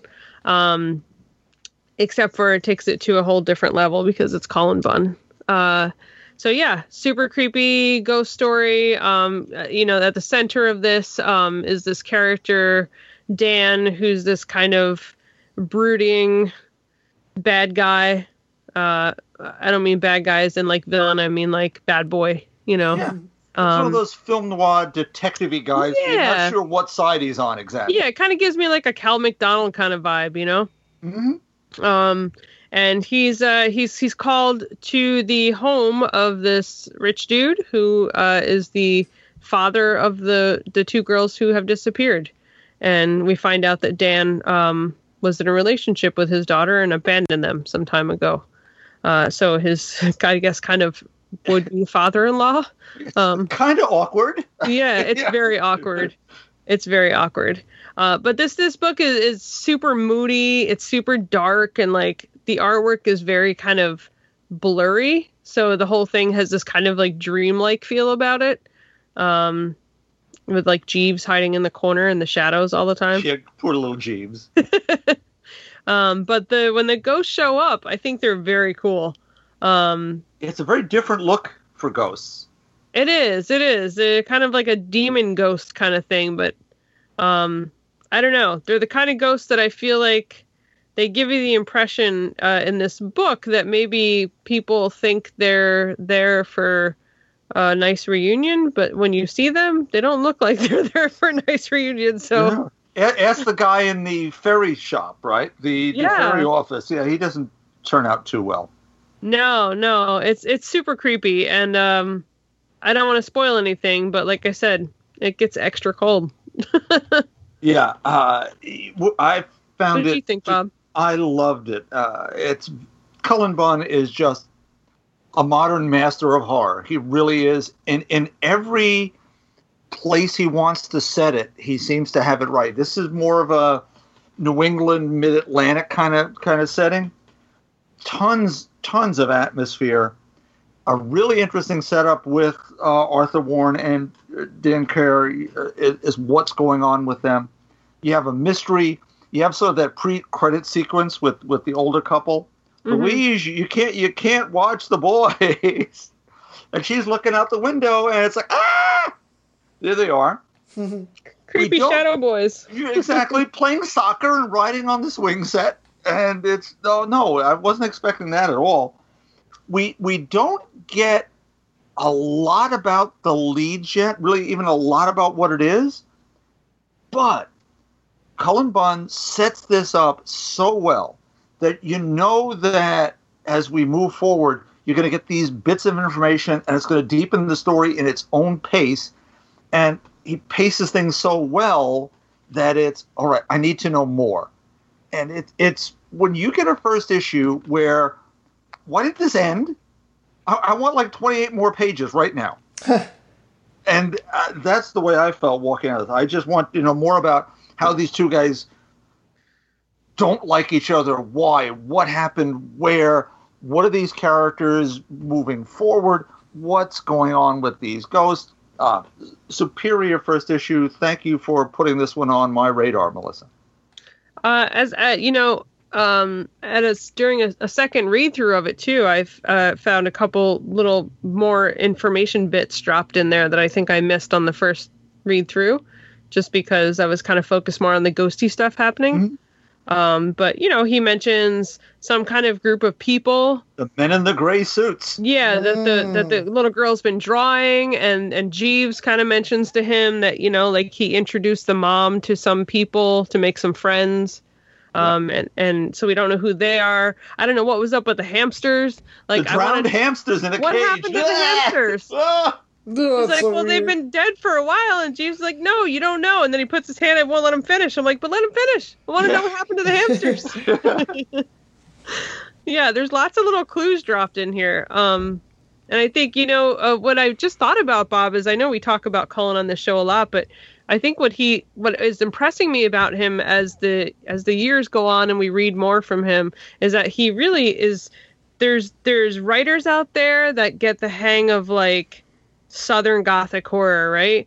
Or they get the hang of like there's Stephen King, who's got that main Northeastern horror going. There's the people who do like the Oregon, like Washington deep woods horror really good. But Cullen Bunn's kind of all over the place, and he seems to be doing a really good job of like all different kinds of horror. Yeah. He's dipping his feet into everything, even like mythological, weird, Bible-based horror. Yeah. And Bone Parish, which comes out this week too, and new number 2, Orleans, down in New Orleans. You go back to Harrow County, like it's nuts. And yeah, I love this issue too. First of all, I want to say I thought Mark Torres' art was fantastic. I thought it was so stunning. It was perfect. That sequence you're referencing with where she's like, "I'm watching the boys play." I was like, "Oh God, don't watch the boys. I don't want to turn this page." I can imagine Joey covering covering his eyes. Eek! What is that? I was like, I had it on the iPad, and I was like, I don't want to swipe. Like, I know what's going to happen if I swipe this page. And it was scary. There's just some graphic, not like graphic, like gory, which I think is another great thing, too. You know, Bunn can do the gory stuff. You remember the Unsound, right? And the freaking needles and stuff everywhere. It was in the hospital. Like, oh, that was messed up. But this isn't that. It's different. It's chilling, you know, and a cold spot, right? You know, but it was, like you said, he's the guy. It's very classic ghost story, like quiet, slow building. Definitely. Mm-hmm. Yeah. Vibe. And you don't really know what's going to happen next issue, you know. Like he's great at mood. His first issues are always mood, you know. Like he's not going to unload a lot of plot on you. It's going to be this is the world you're in, and it's scary, and I'm into it. It's amazing. It is scary. And comics can sometimes try to be scary and don't get it. This puts that chill in your spine. It's like, ooh, what's going on? When the guy in the ferry store, not mean to spoil, starts saying, I knew you'd come back, baby. I'm sorry. Oh, come on. You're killing me. Oh. Yes, we know nothing's good coming next. Nope. Great stuff. I get asked all the time why I can do all this horror coverage for comics and every, you know, movies and TV, but I can't play horror games. I find them just too scary, and I can't get into them. So I think it's because with comics, especially like you said, Bob, it is hard to find a horror comic that's really that engaging, or that makes you really feel the horror. It always feels a little removed, right? Mm-hmm. But I think Cullen Bunn does a fabulous job of that, and you know, like. Most obvious example would be Harrow County. Absolutely. Of the like he's just getting better and better at writing these horror comics that make you feel more invested and more wrapped up in the university he's building. Yeah, because he does. He builds a world, builds a universe. The characters inhabit them, and they seem rooted, grounded, real, even in an unreal setting. Right. And if you just have caricatures and not characters, it doesn't matter. And here you have two leads who are sort of, as you said, they're bad people as the leads of these books, or at least conflicted. And I'm still interested in what's going to happen and why. Well, that's good writing. That's just solidly good writing. Nice. All right. 2 great new series from 2 great writers. Our faves, Kelly Thompson, Cullen Bunn. Pick them up. Pick them up. Get the books. Get the books. The book. Read the books.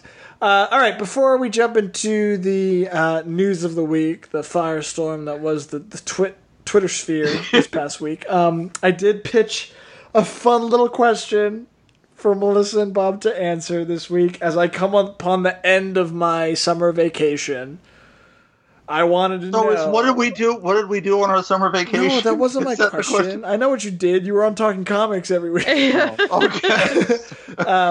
I wanted to know what y'all's top 5 comics, pop culture, sci-fi, travel destinations were for a long weekend or extended vacation. What fictional place you would want to go to on a trip?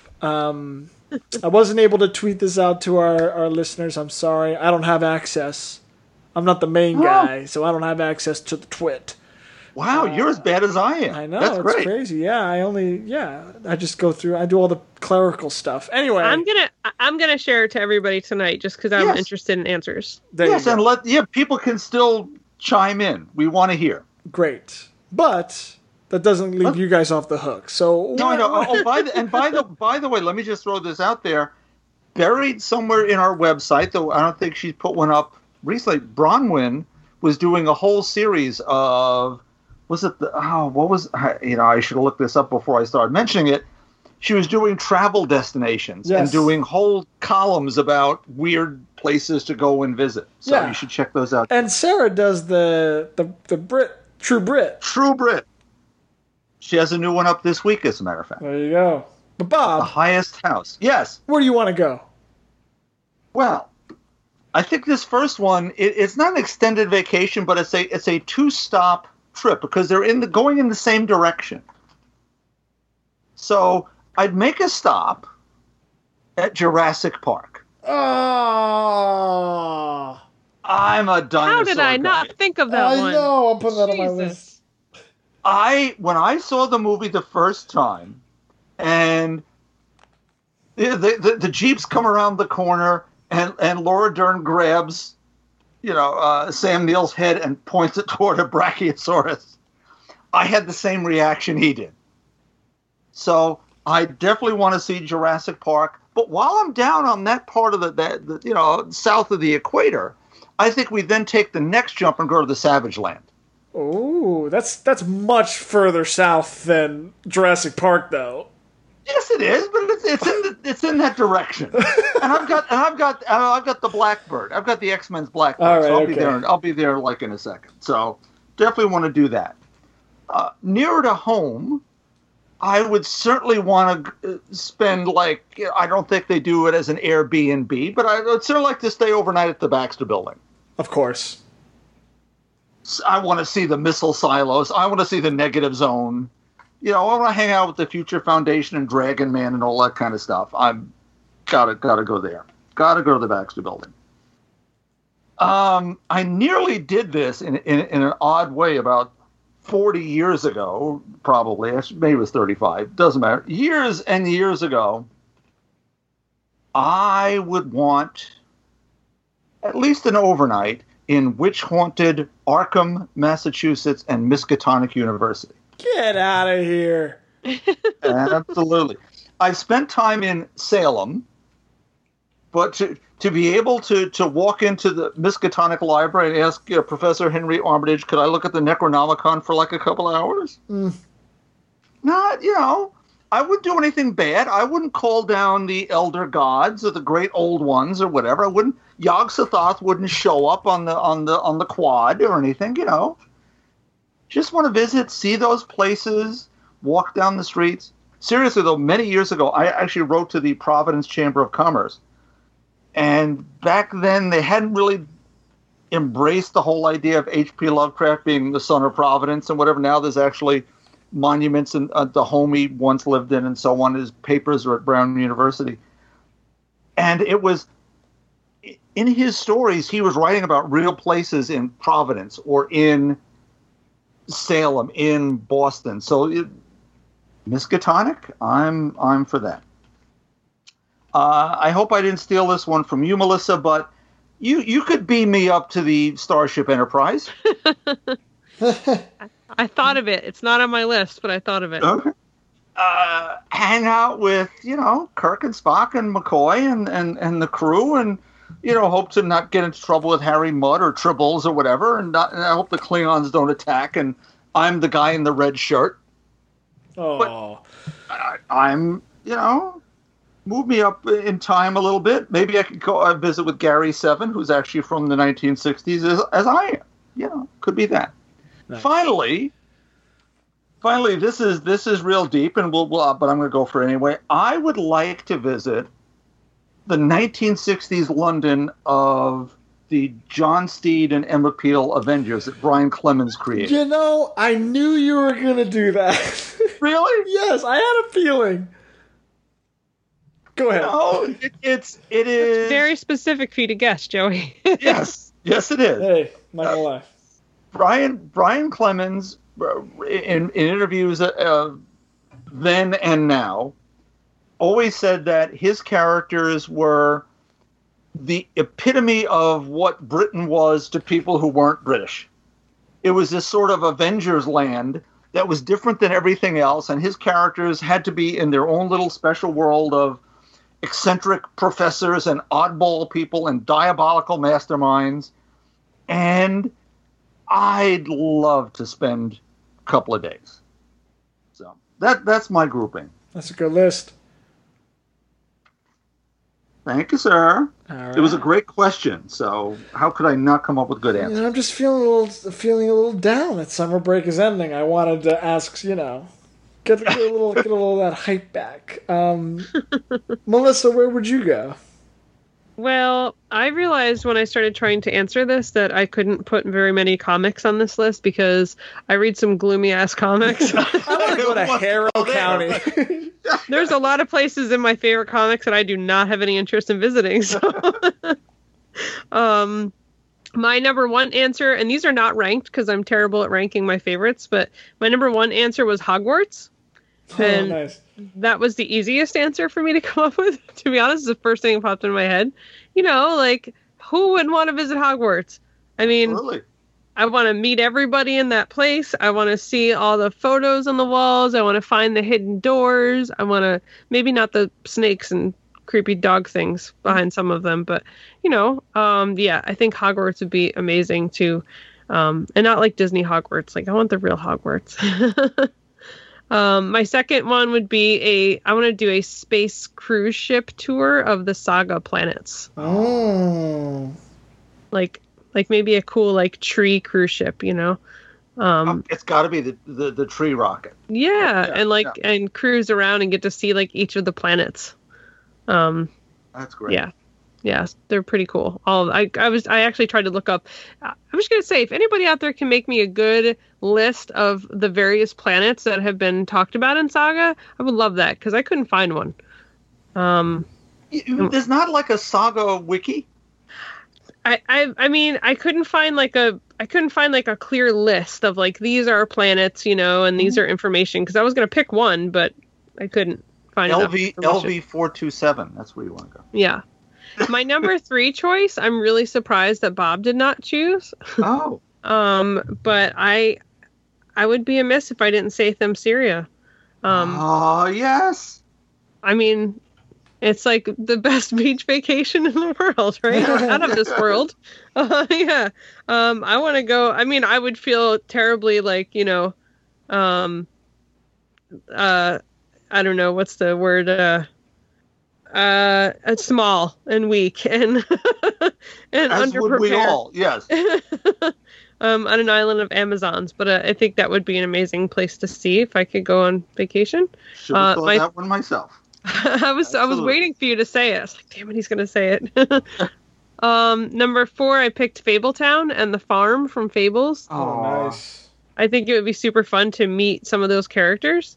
I know the setting isn't super glamorous. It's like a hidden town in the middle of Manhattan, which That's okay. there probably are those in the middle of Manhattan. Mm-hmm.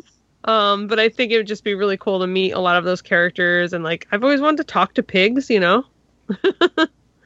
a fan of Orwell's Animal Farm, I agree. Right. And then my last choice would be Rivendell. Yeah. Now, are we getting into the Chilling Adventures of Sabrina version of Riverdale? No, not Rivendell. Rivendell. Okay. With the elves. Lord of the Rings, yeah. Oh, okay. Because it's full of handsome elves who would teach me awesome archery skills. Yeah. And it's beautiful. It's full of waterfalls and mountains and valleys. And they got that bread. Lots of glorious blonde hair everywhere. Okay. Yeah. And I want to go to Elves Land. Nicely done. That's good. Yeah. Yeah. That's funny because I wanted to go to Mordor. Is where I wanted to go. No, I'm just kidding. Actually, my number one was New York, 1985 Watchmen universe. No, I'm just kidding. That's also. It's hard to come up with comics references that aren't scary or unsettling places to go. You're not wrong. Yeah. No, actually, I think that the first thing that popped into my mind was Wakanda. I want to go to Wakanda. Forever! I want to go to Wakanda, man. Either the film one or even in the comics one. It seems awesome. Just to just look at all the stuff, all the technology, and art. It'd just be nuts. Fly the spaceships, be crazy. And now Wakanda's up in space. It's crazy. Number 2 for me was I really want to go. And I guess this would be a local trip, so maybe just a weekend. But I want to hang out at the X Mansion. I want to hang out at Xavier's School for Gifted Youngsters, or the X-Men Outreach Center, whatever the heck it's called now. Actually, now in the middle of Central Park. Yeah, exactly. I don't want to go when it was in Limbo. That would have been weird. But no. I want to actually up in Westchester would be fine. Oh, totally, absolutely. Yeah. Actually, I want to go to Utopia, which is the repurposed Asteroid M that Cyclops and Emma Frost raised in San Francisco Bay to house the remaining 200 mutants, because that's awesome, and it's the Bay Area. It's very nice. Frisco, right? Yeah, absolutely. I want to go to Asgard. When it was in Oklahoma, when it was floating above Asgard. 3 feet above Oklahoma. I want to go there. I could drive there, road trip down to Oklahoma, and then just climb the rope ladder or whatever it is up to Asgard and hang out with the Asgardians. And then I can just climb back down, road trip back, maybe stop in, visit Mara in Arkansas. Absolutely. Hit Nashville on the way home. There's a lot of options there.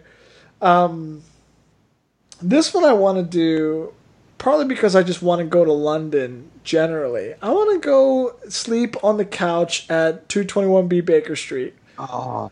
I want to hang out. Mrs. Hudson's not going to be happy. I want to help out on an investigation. I'm pretty smart. I want to be a Baker Street irregular. I love that. I love that idea, but I wouldn't want to go outside of Baker Street. No, you get murdered. There's so much scary stuff happening outside that door. Sure. And the last one on my list is I want to go to the Power Rangers Command Center near Angel Grove, California. A, because it's California. It's probably really nice out there. B, because it's 25th anniversary of the Power Rangers on TV here in America. Very excited about that. And I want to just be there for the inevitable celebrations that are going on with Alpha 5 and Zordon out there in the command center. It's morphin' time. If you're at the command center, okay, what color ranger are you going to be? Oh, I was always orange when I was a kid, because there was no orange ranger, and orange was my favorite color. Although now that I'm an adult, orange is no longer my favorite color, because that's just ostentatious and brazen. I've switched more to a very sophisticated purple, so I think I could rock the Purple Ranger. Yeah. I can see that. Yeah. I look really good in purple. Something about my olive complexion. And that's important. Oh, man. I like our choices here, by the way. A lot of traveling. I like it. I like it a lot. Cool. I'm sad that I didn't think to put Asgard on my list. Yeah. Well, I'm sad I didn't put Themyscira on my list. Me too. Oh, definitely not going to Harrow County. Definitely not going to American Vampire. I mean, Harrow County's cleaned up pretty well now. Not if the book is over. If I was a vampire, I would love to travel through time with Skinner Sweet. Nice. But I'd have to be a vampire to do it. Yeah. That is the problem, and that brings its own set of weirdness. Yeah. I nearly said Carfax Abbey for those fans who remember Dracula the novel, but it was like, why would I want to be there with Dracula? I'm standing and looking at my bookshelf today and thinking about this question. I'm like, nope. Nope, that's scary. Yeah, not going to Salem's Lot. No, not going there. Even like, I'm not going to go spend a weekend in Gotham. I'm not going to. Let me see what's going on at the Batcave. Like, that's not going to happen. I have all these post-apocalyptic stories, and it's like, I think, that would be a cool, but no, there's like sea creatures in that one. But even that one's terrible robots. Even like Saga, you're going to be like cruising through a war zone, like possibly every planet you go to. Yeah. I don't know. They managed to avoid it pretty well. in their yeah. Oh man, I gotta catch up with that before. You gotta remember Joey, the X-Man. You're not caught up? Blown up like 12 times. You're not wrong. No, I have a couple of issues to catch. I read 54, so I know what happens, but I got like a couple issues to fill in the gap there. I can't talk about it. It's too soon. It's too soon, man. That's why they gave us a year. It's crazy. It's gonna be too soon for like 4 months. So check back with me later. Wow. All right. Well, thank you for answering my question. I know Melissa just tweeted it out. So if any of our listeners want to hop on, we'll read your responses next week to your top 5 travel destinations in comics, pop culture, science fiction. Rivendell. That's a very fun question. Not Riverdale. I thought it was Riverdale. Listen, I don't care what high school it is. I do not want to go back to high school for anything. Yeah, but Archie and Sorry, Benny Joey. and Veronica. That's fine. Joey, I would have thought you'd have gone to the Backstagers High School. Oh,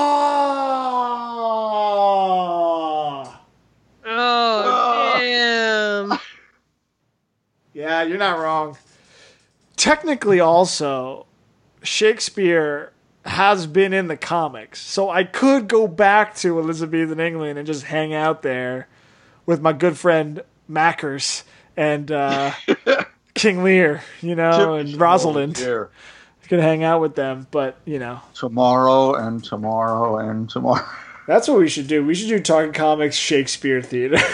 We're still talking. We are going to do something, folks. Look, one of these days we can bring it up every freaking week, and you guys you haven't done it. I'm waiting for my script in the mail. I sent you a script, Joey. I don't remember that. It's called Alienation. It was the sequel to The Mind's Eye. It's in your email somewhere. I'll send it to you again. Is that the one we're going to do? We should look at it and see. Gosh. Either that or Little Shop of Horrors with the Saska sisters. I've been writing to them. They're very busy finishing up Rabid. They just finished filming. I see all over their Instagram all their production shots. Very exciting. Yeah. They even had real lamprey eels apparently on the set. Crazy. Attaching themselves to people and sucking blood out of them. Those Saskas. All right, so we've talked a lot about comics tonight, and we started off the night with Lee talking about FlameCon. And for those that have been on the twit over the last couple of weeks, really for the last couple of years as well, we had some events unfurl in our ongoing saga rallying against this Comicsgate thing that's going on the internet. Mm-hmm. And we had pretty much the instigating moment that started this new surge from these wackos on the internet was they started railing against Marcia Cook, Darwyn Cooke's widow. Some of these Comicsgate dudes posted a video saying Darwyn Cooke agree with us. Yeah, Darwyn Cooke would have agreed with us in Comicsgate, and Marcia Cook rightfully stood up and said, "Hey, I'm Darwyn's wife," and absolutely the freak not, She and schooled him. As is often the case with these Comicsgate guys, they went after her, which is so messed up. On so many levels, and some of these responses, which I will not even honor by reading here, they know better than Darwyn's widow. What he would think, atrocious. And basically, one of the reasons why we wanted to bring it up tonight is because over the last few days, you've seen a lot of tweets going out from some big name creators: Jeff Lemire, Bill Sienkiewicz, Tom Taylor. Which have been retweeted and reposted, kind of calling out Comicsgate and reaffirming that comics are, in Tom Taylor's words, comics are for everyone, and that there's no excuse for this kind of harassment. And I just wanted to read a little bit of Jeff Lemire's comments and Bill Sienkiewicz's comments, and then kind of go around the room and get everybody's thoughts on this. I think we've talked about Comicsgate maybe once before on the show, and we've tried to kind of keep it positive, so we've not avoided it, but kind of just talked about other things. But Jeff Lemire released a statement after the Marcia Cook stuff was going on, saying Comicsgate is based on fear, intolerance, bigotry, and anger. The comics creators emerging today are too talented, too smart, and too loud to be beaten by these weak people. It's time we all started standing up for one another. And Sienkiewicz posted his response to Facebook saying, about Comicsgate, and there's some language in here for our listeners at home. What you're promoting individually is not some divine creative dispensation. It's just you being an asshole. Collectively, you're a gaggle, a clan, a veritable bag's worth of douches. Whatever the name you give for your assembly, you're not the Avengers. You're still just a bunch of assholes. And he goes on to say, comics isn't a boys' club. It's not. No insert ethnic group, gender, religion, sexual preference here allowed. It's a club, a meeting place, a forum for creators of all stripes, like a real-life Legion of Superheroes or a Justice League, only with pen and ink paper and Cintiqs and laptops. Stop being creepy, racist, misogynist uncles showing up at reunions and pissing in the punch bowl to disprove your beta standing. Stop being the weird cousins the entire world points to as the definition of every comic book nerd stereotype, or do it far away from us. Stop being whiny, misunderstood victims, bitching about favoritism, intolerance, and sexism. You're slinging inky black aspersions. You're damn right some corrections need to be made, starting with the guys in the mirror first. And then writer-artist Phil Hester posted a tweet as well that said, I can't grasp how someone could love the Marvel Universe, one full of heroes who are in one way or another outcasts, but who still choose to fight for the world, explicitly rejecting them, and come away with a drop of intolerance in their soul. And for those that aren't up to date on what Comicsgate has been about, there's been several great articles kind of recapping everything over the last couple of days. Nonsense. That's what it's about. Comicsgate kind of being a group of people on the internet targeting and releasing lists of targets. With all of our favorite writers, artists, people kind of continuing continuing this idea of social justice warriors. People are ruining comics. As opposed to wait a minute, I want to trademark this phrase and put on a shirt. Those people are anti-social justice warriors. Yeah. Because they have no clue as to what human interaction's about in the real world. Yeah, I mean, and the irony, of course, is a lot of the things that, some of these comments that were made towards Marsha Cook were like saying, look at Marsha Cook weaponizing her husband. And the irony, of course, is that what Comicsgate really is weaponizing a very specific kind of image of what comic books and comics culture is supposed to be, and using that to target people that they view as outside of it, right? Forgetting that we were all the outsiders until recently. Yeah. We were not sitting at the cool table at lunch. So how about you people, you guys, it's all guys, how about you guys get a grip? So what's happened over the last couple of days, as Lemire suggests in his comment, is, and Tom Taylor was kind of at the vanguard of this too, retweeting this tweet that we also posted to our feed as well, saying, I believe in comics are for everyone. There is no excuse for harassment. There is no place for homophobia, transphobia, racism, or misogyny. In comics, criticism was the original post, but as we moved away from that over the last couple of days, people have rightfully pointed out that comics criticism isn't the problem. It's people that are, because comics criticism, there are great critics out there. We do it on the show here all the time. Us? It's not the problem. The problem is that this view of comics, this kind of single idea of what it should be, that has put up a wall and is trying to keep people out. But Did you say a wall? Yeah, I'm doing a little little subtext here. Make comics great again. Yeah, and it's so many of artists and creators have picked it up over the last couple of days and retweeting it and posting it, and that's kind of what has brought it back into the conversation. And we just thought that it was worth bringing up just to kind of reiterate our stance on everything and be that voice if you needed to hear it on the show. So just to kind of throw it around the room, Bob, Melissa, how are you feeling about all this stuff and these tweets that are kind of in response to what's been going on? The tweets, I'll jump in. I'll take seniority being old. We here at Talking Comics, obviously, very early on, we positioned ourselves because of who we were as a safe spot. And we've occasionally been assailed for being the safe spot. I've gotten personally some emails about, well, how could you? It's like, oh, who cares? Just go away. And we try to answer respectfully, and some people don't want to deal with that, and then you try your best. But you try to have a conversation. what's going on with these people is just abuse, trolling, threats. People have had their bank accounts hacked. They've tried to get people fired because they disagree with the idea that, well, comics on the page and behind the page should reflect the world around them.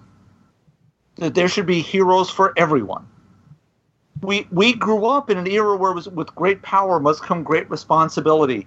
And the idea of the Justice League and the Avengers and all these things that we're closer together than we are apart if you want to look at it a certain way. But there are some people who feel that somehow their toys are being taken away and what they've loved without them really thinking about it is just theirs alone. No, it's everybody's. As you know, years back, the comic industry was more, if not more representative, but there were more books for more kinds of people. And it changed only recently. So let's stop and look at the entire thing. The internet, though, has allowed people to do and say horrible things to each other behind a wall. And even though to some folks it's an inelegant language, German ends up having special sorts of words that end up in interesting places. Schadenfreude, the idea of I can celebrate in someone else's misery. But there's a word in German that is, I'm going to mangle this, but here we go. Hinterschneeballwerfer. And that's a noun that means a coward willing to criticize and abuse from a safe distance. Very specific. Right. Its actual literal translation is a person who wears gloves to throw snowballs. And these folks who want to hide behind their YouTube accounts and Twitter accounts and Instagrams and incite first anxiety, then fear, and try to literally attack people where they live, at their jobs, because they want it to be the way America was in the Eisenhower 50s. Well, guess what? I grew up in the Eisenhower 50s and born then, grew up in the early 60s, and things were not all as great as you think they were, because I grew up then, where women didn't get, they still don't get equal pay, but it was really bad. That African Americans couldn't vote. That the whole world looked like Leave It to Beaver. Well, the whole world didn't look like that then either. But we glossed it over and we whitewashed it. Sorry to use a pun. Let's grow. Let's be better. Let's be bigger. Let's be heroes. Melissa? I'm going to be far less eloquent about this. You got to make me follow Bob on this. Yeah, I don't remember what we talked about a while back, but I feel like I'm repeating myself here. It's just gatekeepers. It's gatekeepers trying to control progress is what it is. And, you know, to be perfectly frank, I have very little fucking patience for this. Good for you. I just don't. I have no patience for it. I don't want to give it attention. I know that it requires attention to deal with it. But, you know, the creators that are coming out and vocally speaking out against Comicsgate are only moving up higher to the top of my list than where they were before. You know, as if I don't talk about Jeff Lemire enough, you know, but I don't, yeah, it's bullshit. It's complete bullshit. And I just, I don't like gatekeepers in any aspect, really. I think I don't think it's any of our job to decide who is doing a movement or a thing the right way and not the right way. And you know, I believe in progress and everything. I believe in change and progress. And so, you know, yeah, I don't know. Fuck Comicsgate. You mentioned Jeff Lemire and all those people. You know what's really special about that for me, I'm glad you brought it up, is that it was the class of people, meaning, in this case, white men, staking the new ground and saying, no, this is not right, this cannot stand. And the level of success of those people puts a new place in the ground for this. That, okay, wait a minute, we're now, it isn't just those people being attacked, fighting back. It's we have to all grow together as a group. From those in the sort of protected areas who at least were thought of by those people on the outside creating this Comicsgate mess. Well, these are the people who are your guys, and they're saying, no, you're wrong. This is not how comics are. Comics are for everyone. I mean, when you talk about any group of underrepresented or marginalized group of people, right? Allies can only do so much, and it only goes so far to be an ally.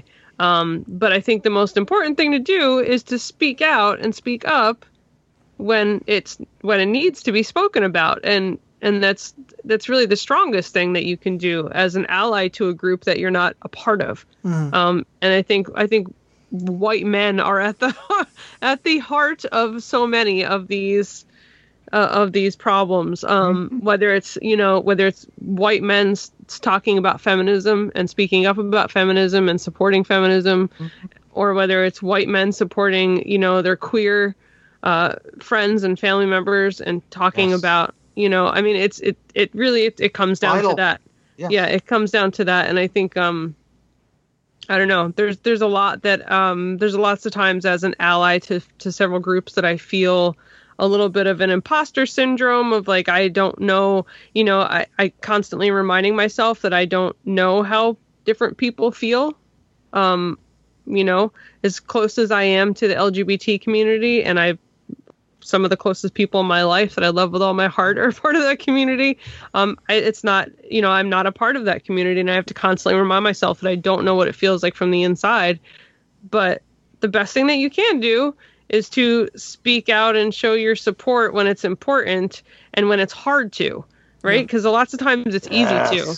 It's easy to like just say, "Hey, yeah, I love the queer community. I love, I love diversity in comics." But it's hard to speak out about that shit right now because people are zeroing in on those who are supporting it, and it's a pain in the ass. And I know going through Gamergate, man, that was hell.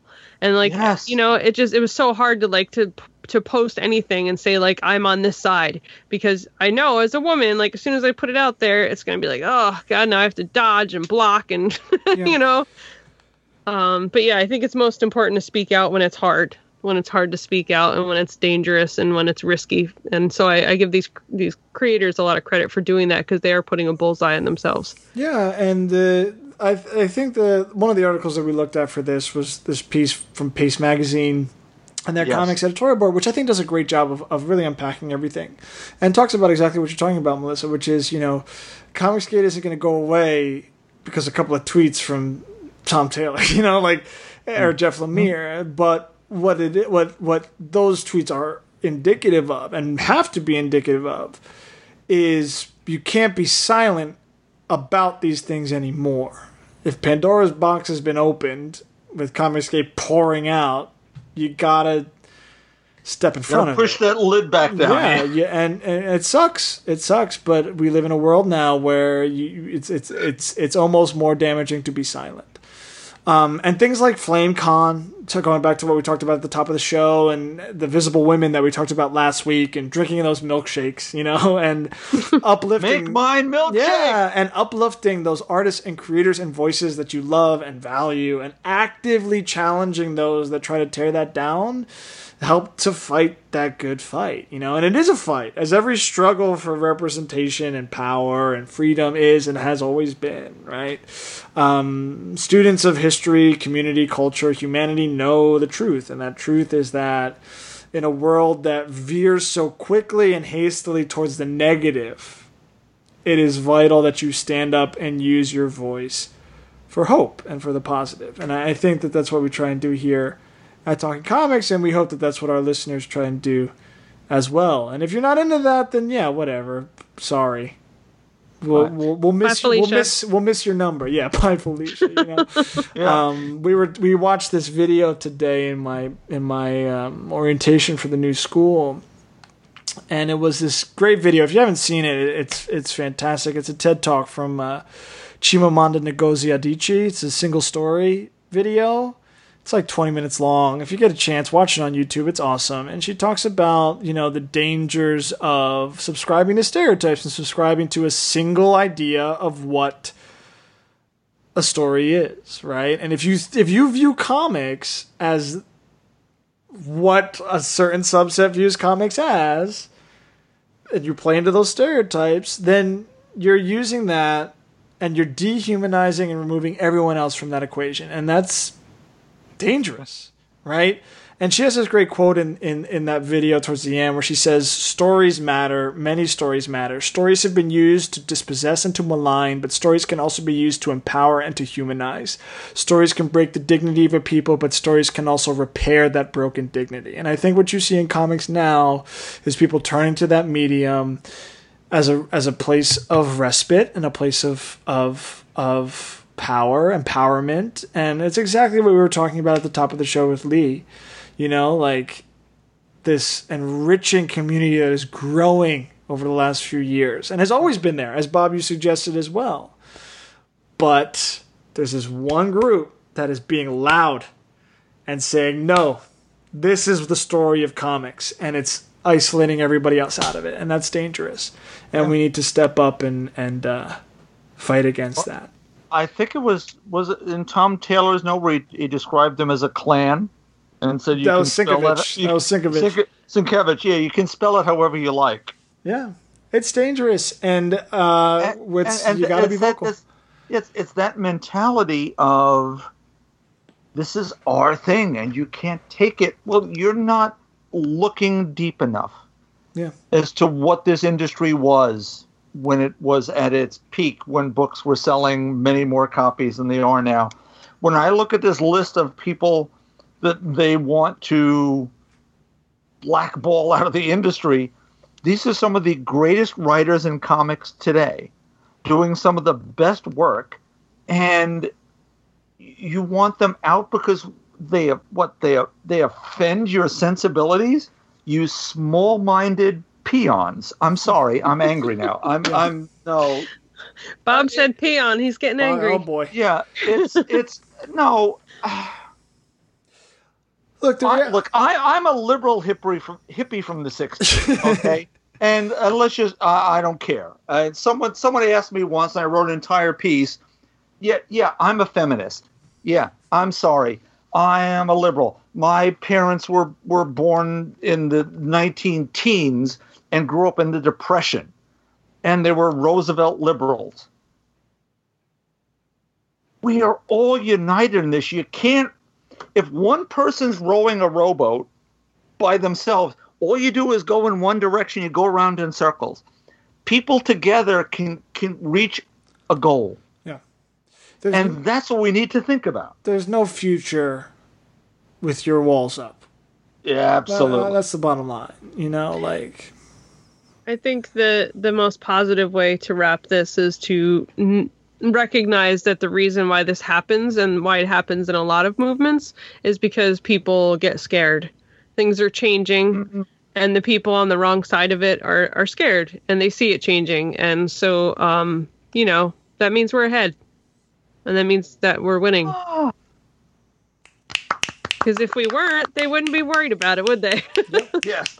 Use your voice for hope, man. That's all we got to say. Stories matter. Awesome. So that's where we stand on that. Before we I'm go, still angry. Yeah. Before we go, let's just run off a couple of books that we're excited for next week. Oh, it's a good week. I forgot this part. You guys go first. Yeah, and then we'll get out of here. But I'll go first. I just have a couple. It's a weird week because it's another 5 week. We've had a lot of those this year. Yeah. It's been a little weird. But Scarlet, number 1, from Bendis and Mayleave. They're bringing their book over to DC and relaunching it, so I'll probably pick that up. I love the first run of that as well. There's a new book from IDW's special imprint that I'm blanking on the name of, that Shelley Bond runs. The Black Crown, that's it. House of Muck #1 comes out this week as well. Bone Parish #2 I mentioned before, and I'll probably also pick up Penny Dreadful #11, which is a new story arc in that book. I love that TV show. So there's a new issue coming out from Titan this week, and finally the second issue of Extermination I'll definitely be reading as well. Getting back into those X-Men, man, we got to get into it. Tell us about that one. Extermination? Yeah. Oh, I'll tell you all about it. One. I want to hear about it. It's going to be great. Bob, what are you looking forward to next week? For me, we've got 2 Batgirls this week, 26 and an annual. I want to see where this is going with McGreed Scott now on board. Marvel 2-in-1 #9, which I think was due out before Fantastic Four #1. But because the delay comes out later, I want to see where that goes. Certainly it's Ms. Marvel this week to see what she's doing with Bruno. Modern Fantasy #3, Kristen Gudsnuck. Gotta love that one. And written by Gail Simone, Catwoman meets Tweety and Sylvester. Nice. I mean, you gotta get that one. Of course. That's a book you gotta buy. Yeah. That sounds awesome. DC is basically putting out a bunch of those this week. Yeah, there's a Harley Quinn Gossamer, the big orange monster. Joker, Daffy. Monsters are such interesting people. Yeah, Joker, Daffy, and Lex Luthor, Porky Pig coming out this week. It's going to be a hot mess. They're like, what are we going to do with this 5th week in August? Let's release all of our Looney Tunes crossover issues. It's hilarious. Melissa, were you able to find anything? Couple things. Well, you kind of said a couple of them, but Bone Parish #2. I haven't gotten into Fraggle Rock yet, so I might try one of those. Nice. Let me see. There's a new series called The House of Muck. Yep. IDW. And that looks really cool. I think it's going to be one of those weeks where I go digging around the indie section to find something new and unknown. Oh, I love when you do that. Anisola #5 is coming out, which I'm still loving that. Oh, yeah. Yeah. That's good stuff. Yeah. So, it's a weird week, but there's a lot of cool stuff out there that you can get. X-Files, Case Files, Hoot Goes There, #2 of 2. Always worth a shot, those X-Files Hoot books. Goes There? Yeah. Cool. Awesome. So that's going to do it for this week's edition of the Talking Comics podcast. As always, you can send us comments or questions through our email, podcast@talkingcomicbooks.com. We're also on Twitter @talkingcomics. Don't forget to check out talkingcomicbooks.com for news, reviews, and articles about comics, video games, TV shows, and much more. Keep an eye out for Lee's pieces about FlameCon as well. We have podcasts of every type: Talking Games, Valiant, Adventure, Ladies of Valhalla. Melissa has Sirens of Scream with Bob coming on a couple of episodes for that Lovecraft, which is very exciting. Bob, where can our listeners find you?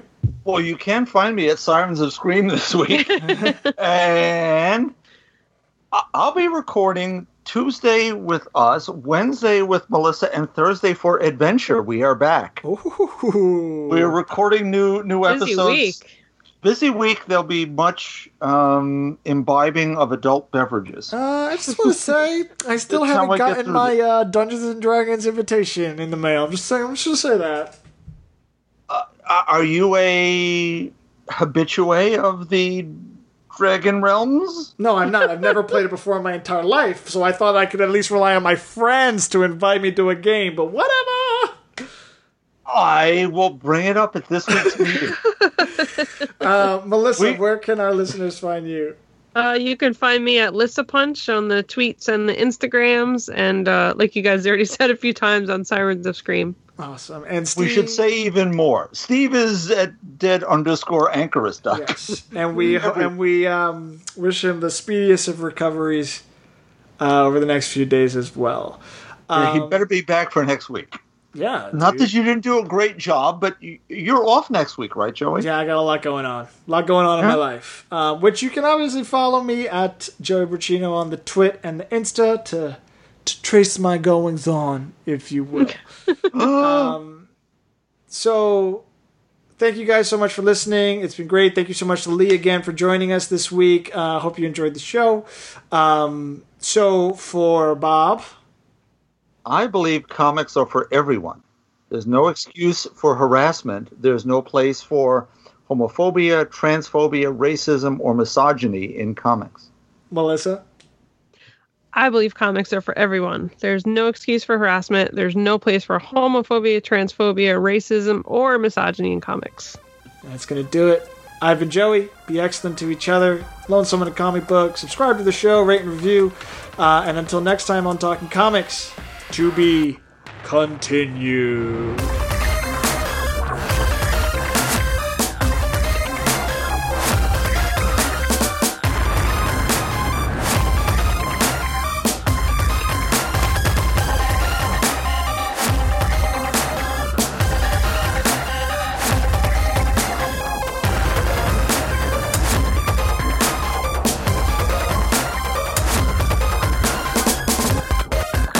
I have a special Game of Thrones beer tonight. Oh, Oof. The Game of Thrones red wine is spectacular. Yeah? Really? Yeah. I actually had it at a Two Boots pizzeria in Alphabet City. I don't know how I Well, got there there. you It go. was Two Boots is good stuff. Yeah. Good pizza down there. I have, it's called Queen, and it's by Omegong, and it's like They're yeah, a great brewery. extra Cooperstown, right? blonde. So I'm which drinking queen this is really it? nice bottle called Poland Spring. It's like a low proof vodka kind of. yeah, like maybe Extremely low proof. Don't ever- 0.5%. It's like it don't- doesn't even have potato in it. I don't know what's going on. Just don't mix grain and grape. Like, just be Okay. careful. Yeah. Words to live by. Yes.